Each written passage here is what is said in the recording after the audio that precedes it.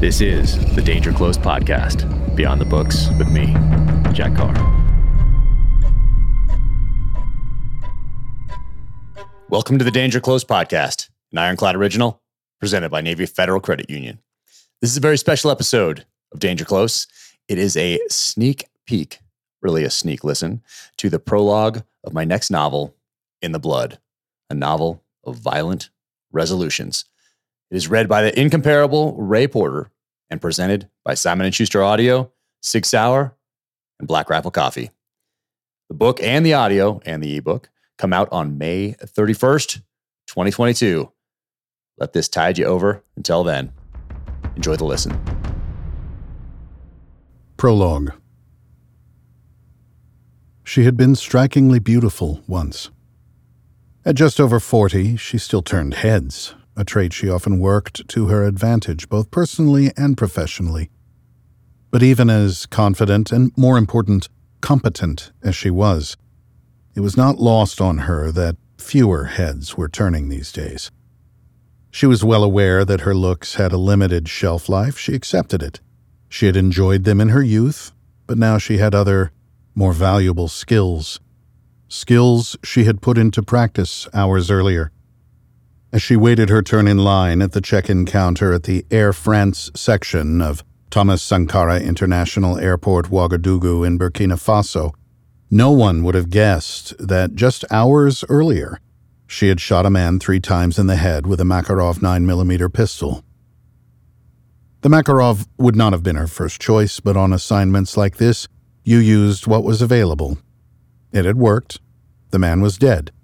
The message had been sent.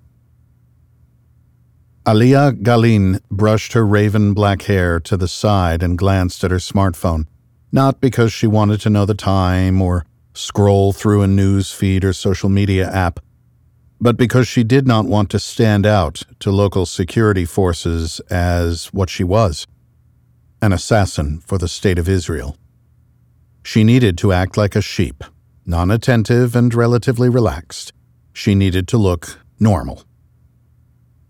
Had she been stopped and questioned, her backstory as a sales representative for a French financial firm would have checked out, as would her employment history, contacts, and references developed by the technical office just off the Glilot Ma'arav interchange in Tel Aviv, home to Mossad headquarters, the Israeli spy agency tasked with safeguarding the Jewish state. The laptop in her carry-on contained nothing that would betray her, no secret backdoor files storing incriminating information, no internet searches for anything to do with Israel, terrorism, or her target. The computer was clean. It was getting more difficult to travel internationally, with the web of interconnected facial recognition cameras that continued to proliferate around the globe. Had it not been for the Mossad's technology department, she would have been arrested many times over. The Israeli intelligence services had learned the lessons of facial recognition and passport forgery in the age of information the hard way on the international stage 12 years earlier, when 26 of their agents had been identified and implicated in the assassination of Mahmoud al-Mabou in a Dubai hotel room.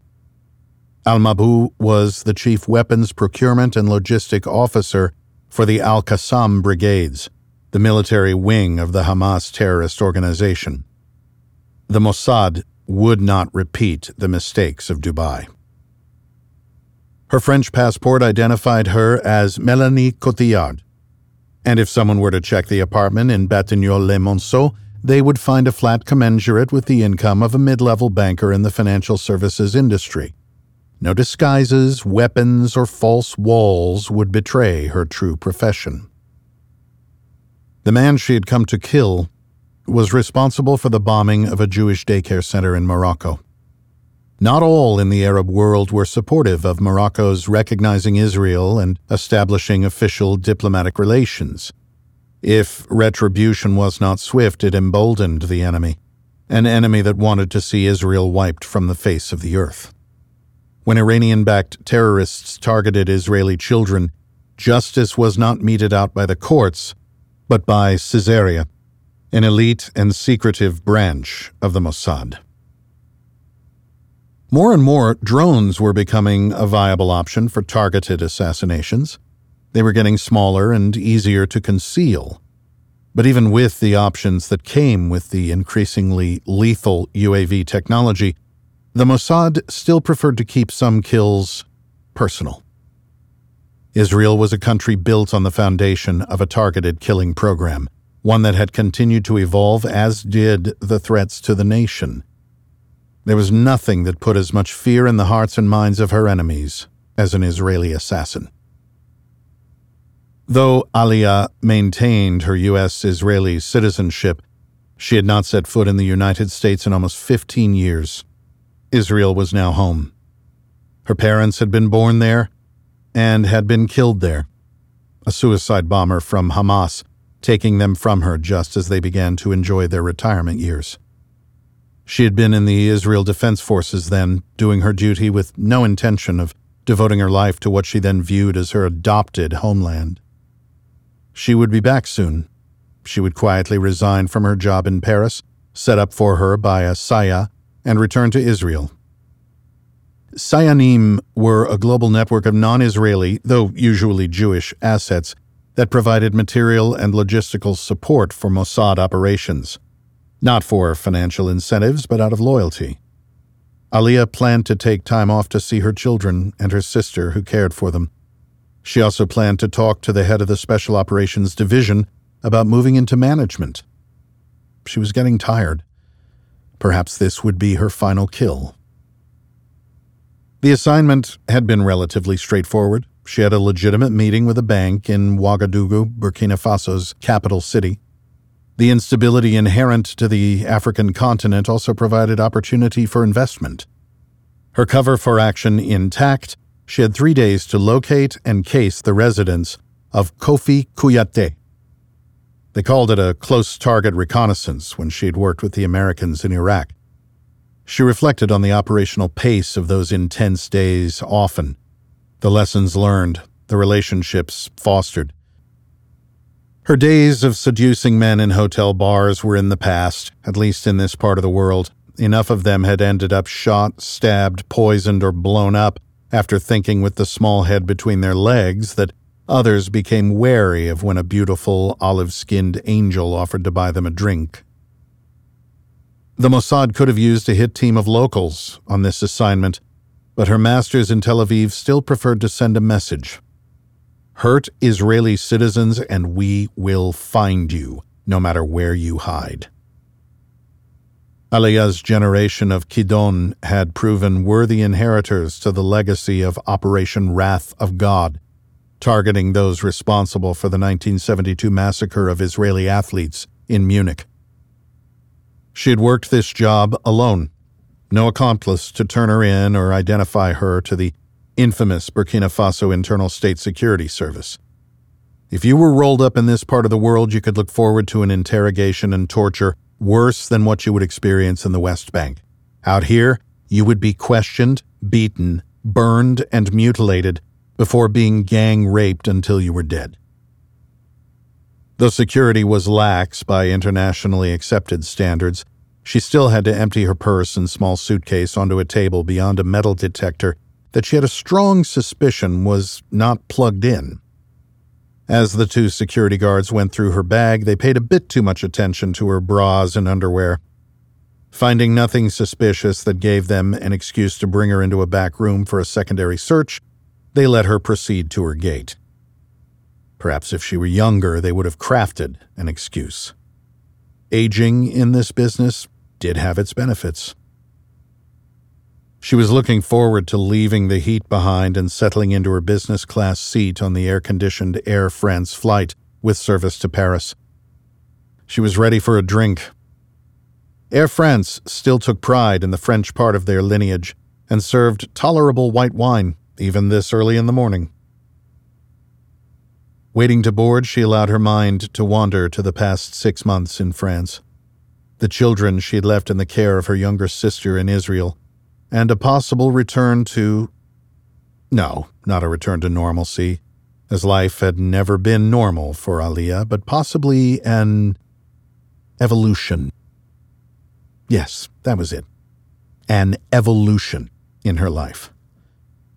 Maybe she would visit the United States, travel with her children, and introduce them to the country where she had lived with her parents until they returned to the Holy Land when Alia was 10. She smiled, imagining her son and daughter playing on the white sand beaches in the Florida sun. Normal. They were still young enough that she could be a mother to them. What would she do at headquarters?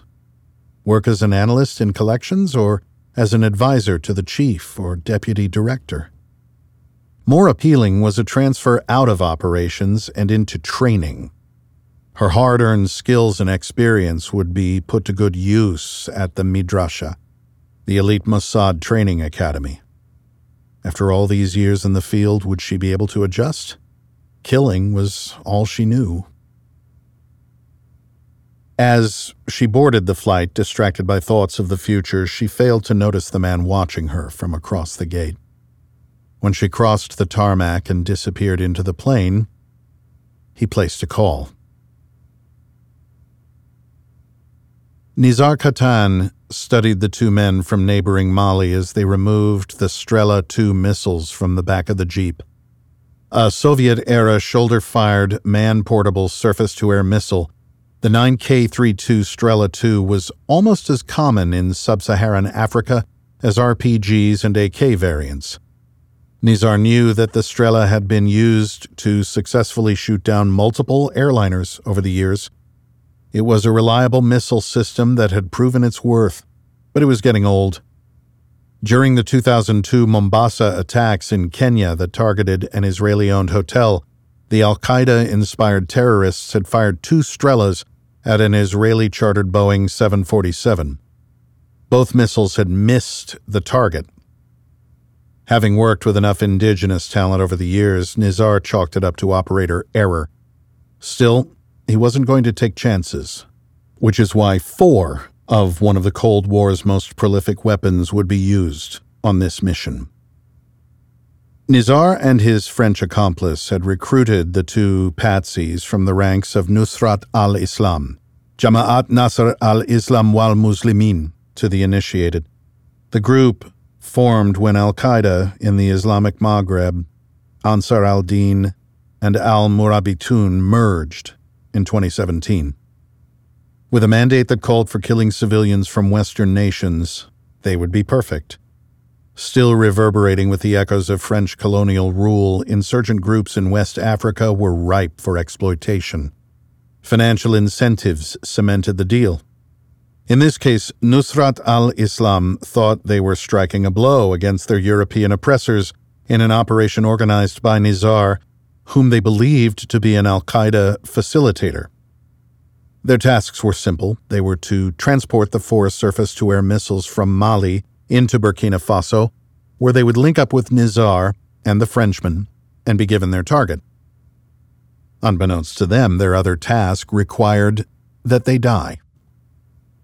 French Special Forces soldiers had proven extremely proficient in decimating the ranks of Nusrat al-Islam in Africa. Most of the developed world cared little for what transpired on the Dark Continent, and say what you will of the French, their special operators were some of the best in the world. The officials meeting weekly in the Élysée Palace turned a blind eye to French military and intelligence actions in Africa, and with few war correspondents covering what was essentially a forgotten conflict, French special operators targeted and killed with impunity. The French government was smart enough to allow their citizens the freedom to travel, train, and join terror groups abroad. What they were loath to do within their own borders, even in the wake of the attacks in Nice and Paris, they were more than happy to do in their former colonies and protectorates. Perhaps as a psychological fuck you to those who had thrown them out in the wars of liberation that swept the continent in the mid to late 20th century. In Europe, France was a liberal bastion of democratic socialism. Overseas, they hunted their enemies with ruthless efficiency. Jean-Pierre Le Drian was capable and resourceful. His former teammates would have described him as ruthless. A French Foreign Legion Maréchal des Logis chef, He now found employment as a soldier of fortune, a mercenary with an axe to grind. Rather than face charges for an atrocity in Africa that was too much for even those fighting an expeditionary counterinsurgency, the former staff sergeant was on the run, and he was valuable. He knew just where to look to find black market weapons and regional guns for hire in this forgotten corner of Africa. Le Drian fancied himself a successor to the Waffen-SS commandos who escaped Nazi Germany following the war and found refuge in the Legion, fighting in Indochina in the Devil's Brigade. Were those stories fact or fiction? It didn't matter. Le Drian was guided by the myth. He was his own Devil's Brigade of the new century. He knew that he had done what he had to do. These savages deserved no respect. What was coming next would be easy for him. Nizar could not care less about the plight of the locals. Africa was just as shitty as the places he had left behind in the Middle East. His assignments in Syria and Ukraine had not been out of allegiance to Allah, but out of a desire to leave that world behind. He had feigned support and devotion to the cause time and time again, always wondering how those around him could be so naive. Allah didn't care for Nizar. The Prophet and the cult that followed him were no different than adherents to any religion the world over. Con artists in a protection racket just like he had witnessed in his time with the Bratva, the Russian mafia. Nizar was clear on where real power lay. In the dollar, the euro, the yuan, gold, diamonds, silver, and now Bitcoin. Enough of those, and you could be a living, breathing god of the flesh. What Nizar wanted, Allah could not deliver. Praying 5 times a day in accordance with the 5 pillars only wasted time. His skill with a rifle had been his ticket out of Syria and then to Russia and Montenegro. When his mentor had outlived his usefulness, Nizar had put him down with a shot from a suppressed Stechkin pistol, just as he'd been instructed by his then-handler, General Qasim Yedid, a Syrian general who had been found shot in the knee and then poisoned with a highly toxic substance. Nizar had put enough of the story together to conclude that the general's death was the work of James Reese, the man he currently had in his sights. Nizar had escaped to Moscow and into the waiting hands of the Russian mafia before he struck out on his own, finding a home in Montenegro, a way station of illicit trade over millennia. He enjoyed the protection he received there, but sensed it was time to move on. Trust your instincts. His next kill would allow him to relocate. Thailand, the Philippines, Argentina. He had not decided yet. This last payday, James Reese's death, would make it possible. It would also be his greatest challenge to date, as his prey might at this very moment be hunting him. Fortunately for Nizar, James Reese was a man with enemies. Enemies at senior levels of governments hostile to the United States, governments with intelligence services that had close ties to proxy terrorist groups. Nizar briefly wondered if the information that had led him to Burkina Faso had originated in Russia or Iran. No matter. It was time to move a pawn on the board. Nizar closed his eyes and took in the dry morning air. He was ready. The men were dressed in the uniforms of the Burkina Faso security forces. They had parked off a red dirt road flanked by the long grasses of the savannah. Their position gave them a clear line of sight to aircraft departing Thomas Sankara International Airport. The retainer money from Eric Sawyer that was laundered through a construction company in Montenegro was not insignificant, but it was not quite enough. Had it been a few more million, Nizar would have considered taking the money and not fulfilling the contract. With Sawyer dead, there would have been no repercussions. Perhaps if he was not on James Reese's radar, Nizar would have walked. But he was. Nizar suspected that Reese had killed 2 of Nizar's past handlers. The former SEAL was a threat, one that needed to be dealt with. Putting James Reese in the ground solved 2 problems. It eliminated an exceptionally competent professional targeting him, and it unlocked the other half of Sawyer's money, allowing Nizar to disappear and not have to go for his gun every time he caught movement in the shadows. If he was going to vanish and leave this life behind, he needed to kill James Reese. The Frenchman had come to him courtesy of his new handler, the man in the wheelchair. They had met in person only once, in Dubrovnik. The coastal Croatian city was close enough to Montenegro that Nizar could make the trip with relatively few complications. His potential handler, on the other hand, had to travel by train and ferry from Turin in northern Italy to the Balkan nation on the Adriatic. Nizar had watched him over 4 days, looking for signs of surveillance. The man in the wheelchair was a veteran of the game. He knew Nizar was observing and vetting him. He was a professional and would have expected nothing less. Nizar found himself grudgingly gaining respect for the small man who pushed himself through the streets and hauled himself in and out of taxis and into restaurants and cafes without asking for help or letting a second's worth of self-pity cross his face. The man wore a different tailored suit every day, a bold silk ascot around his neck. How he ended up in the wheelchair was a source of mystery and conjecture to those who lived and worked in the darker side of the clandestine economy. It was rumored he had been put there by a sniper. Like Nizar, he stayed off cell phones and computers. He was a student of the old school. Having established that the man was not bait, Nizar sat down with him over coffee, and they worked out their arrangement. Without Sawyer, he needed someone else who could navigate the underworld, acquire weapons, find additional talent. Additional talent would be necessary on this job. His one and only in-person meeting with his new handler had felt like a job interview, the small man confined to the chair, studying him with those hawk-like eyes, judging, assessing. Nizar needed a partner, one with language abilities and a high level of martial prowess. The man in the wheelchair had delivered. If James Reese was as good as his track record would suggest, a second set of eyes and another scoped rifle in the fight would pay dividends. Le Drian glanced at his watch and barked at the two soldiers. When operating in this part of the world, it helped to have a French citizen on your side who also spoke Arabic and Maoré. That he boasted a background in the French Foreign Legion, operating almost exclusively in Africa, made him worth the investment. That he had a beef with the French government only helped solidify his allegiance. "Just a few more minutes," the Frenchman said in flawless Arabic. "Unless they are delayed," Nizar responded. "Yes, always a probability in this part of the world. This is Africa, after all."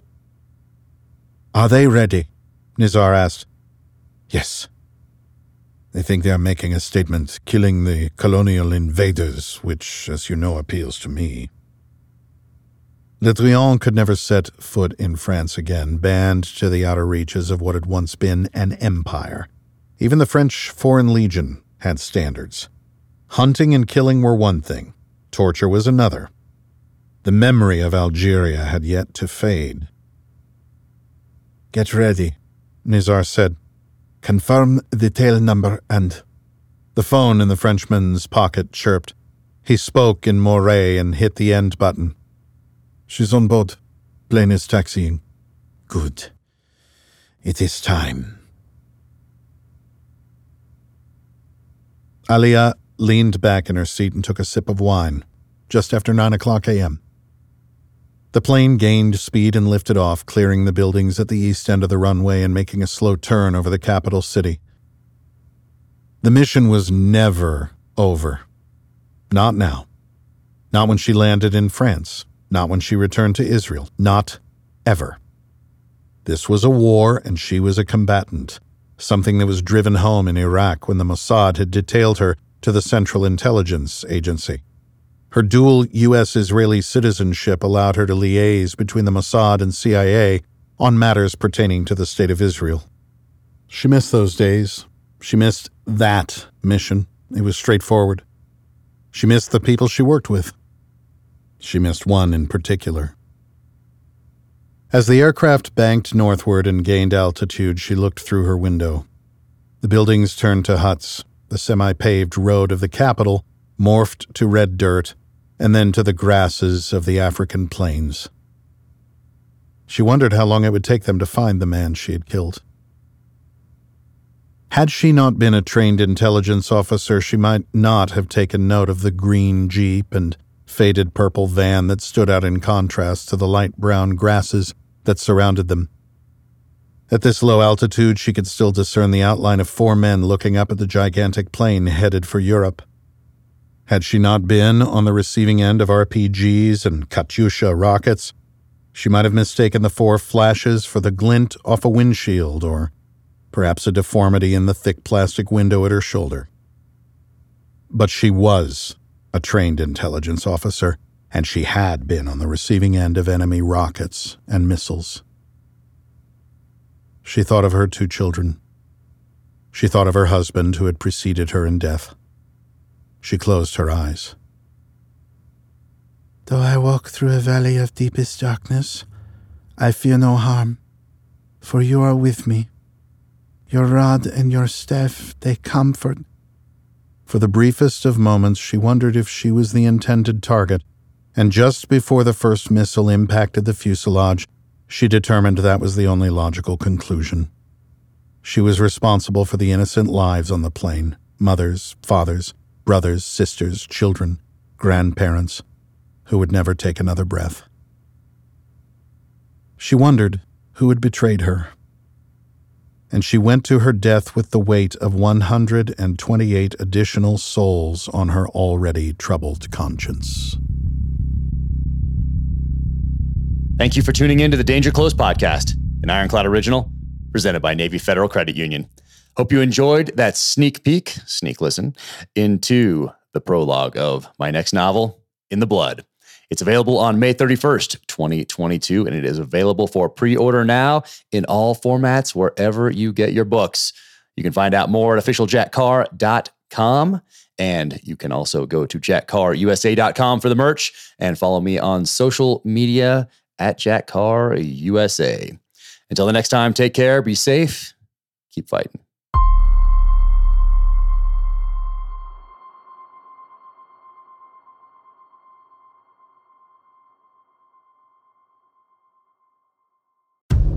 In case you missed it, on a recent episode of Danger Close, an Ironclad original, Jack Carr sat down with former presidential candidate Tulsi Gabbard. Set aside all the labels, because I've been getting asked this a lot, like, well, are you left or are you right? Are you progressive or are you conservative? What box do you fit in? Which box do you check? Completely. Are you an enemy or right. an ally? What filter should I use when I'm looking at you? And I've always been an independent-minded person, always. Be sure to check out the full interview wherever you get your podcasts.